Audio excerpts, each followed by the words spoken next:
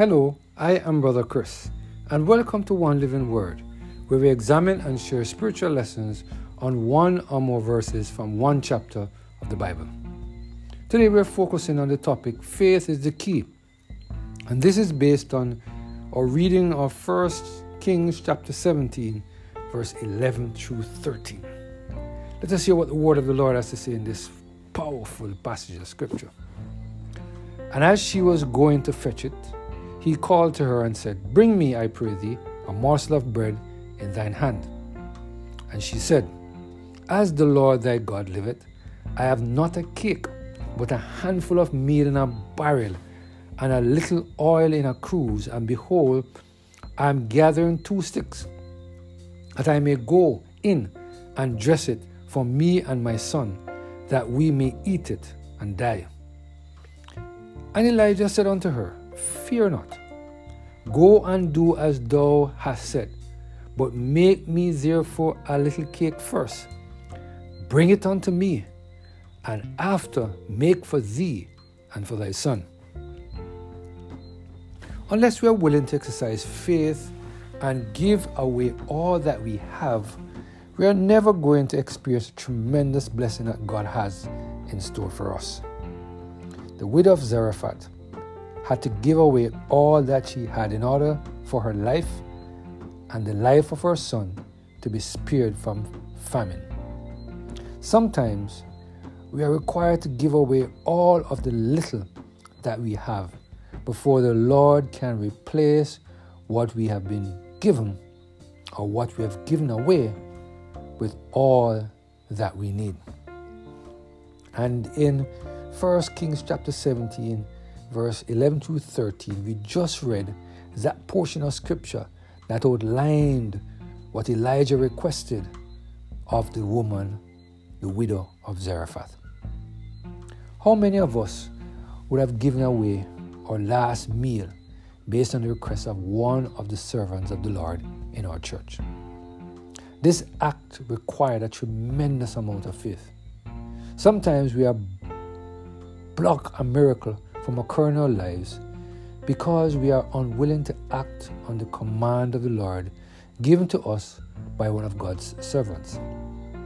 Some of us are waiting for the Lord himself to come down from heaven and give us the command before we are willing to give away all that we have.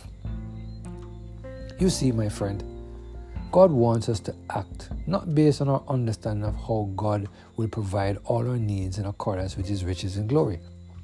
God wants us to trust him. Without exercising of faith, it's impossible to receive the tremendous blessings that God has in store for us. This widow gave away all that she had to the prophet Elijah, and God provided what she required to sustain her life until long after the famine ended. God wants us to do the very same thing. He wants to do the same thing in our lives. But we must first step out in faith. Matthew Henry, in his commentary on this passage of scripture, he made the following statement, and I quote, It was a great trial for her faith and obedience when, having told the prophet how low her stock of meal and oil was, that she had to put just enough for herself and her son, he bade her to make a cake for him and make it first, and then prepare for herself and her son. If we consider, it will appear a great trial as could be in a small matter. Yet the children first be served. Charity begins at home. I cannot be expected to give having but little and not knowing when that is gone where to obtain more. She had much more reason than Nabal to ask, Shall I take my meat and my oil and give it to one that I know not whence he is? Elijah, it is true, made mention of the God of Israel. But what was that to the Sidon? Or if she had a veneration for the same Jehovah, and valued the God of Israel as the true God, yet what assurance had she that this stranger was his prophet, or had any warrant to speak in his name? It is very easy for a hungry vagrant to impose upon her, but she gets over all these objections and obeys the precepts in dependence upon the promise.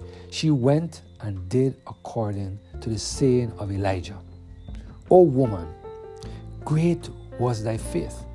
One had not found the like, no, not in Israel.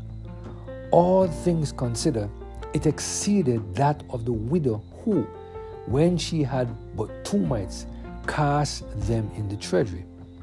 She took the prophet's word, that she should not lose by it, but it should be repaid with interest. Those that can venture upon the promise of God will make no difficulty of exposing and emptying themselves in this service by giving him his dues out of a little and giving him his part first. Those that deal with God must deal upon trust. Seek first the kingdom, and then other things shall be added. By the law, the first fruits were God's. The tithe was given out of first, and a heave offering of their dough was first offered. But surely the increase of this widow's faith to such a degree as to enable her to deny herself and to depend upon the divine promise was great a miracle in the kingdom of grace as the increase of her oil was in the kingdom of providence. Happy are those who can trust against hope, believe and obey in hope. End of quote. I pray that we will ask the Lord to give us this kind of faith so that we can see Him at work in our lives in a marvelous way. Without faith, it is impossible to please God. Let us pray. Father, we thank you for the reminder of the widow of Zarephath and the importance of exercising our faith. Give us this kind of faith, we pray, through Jesus Christ, our Lord.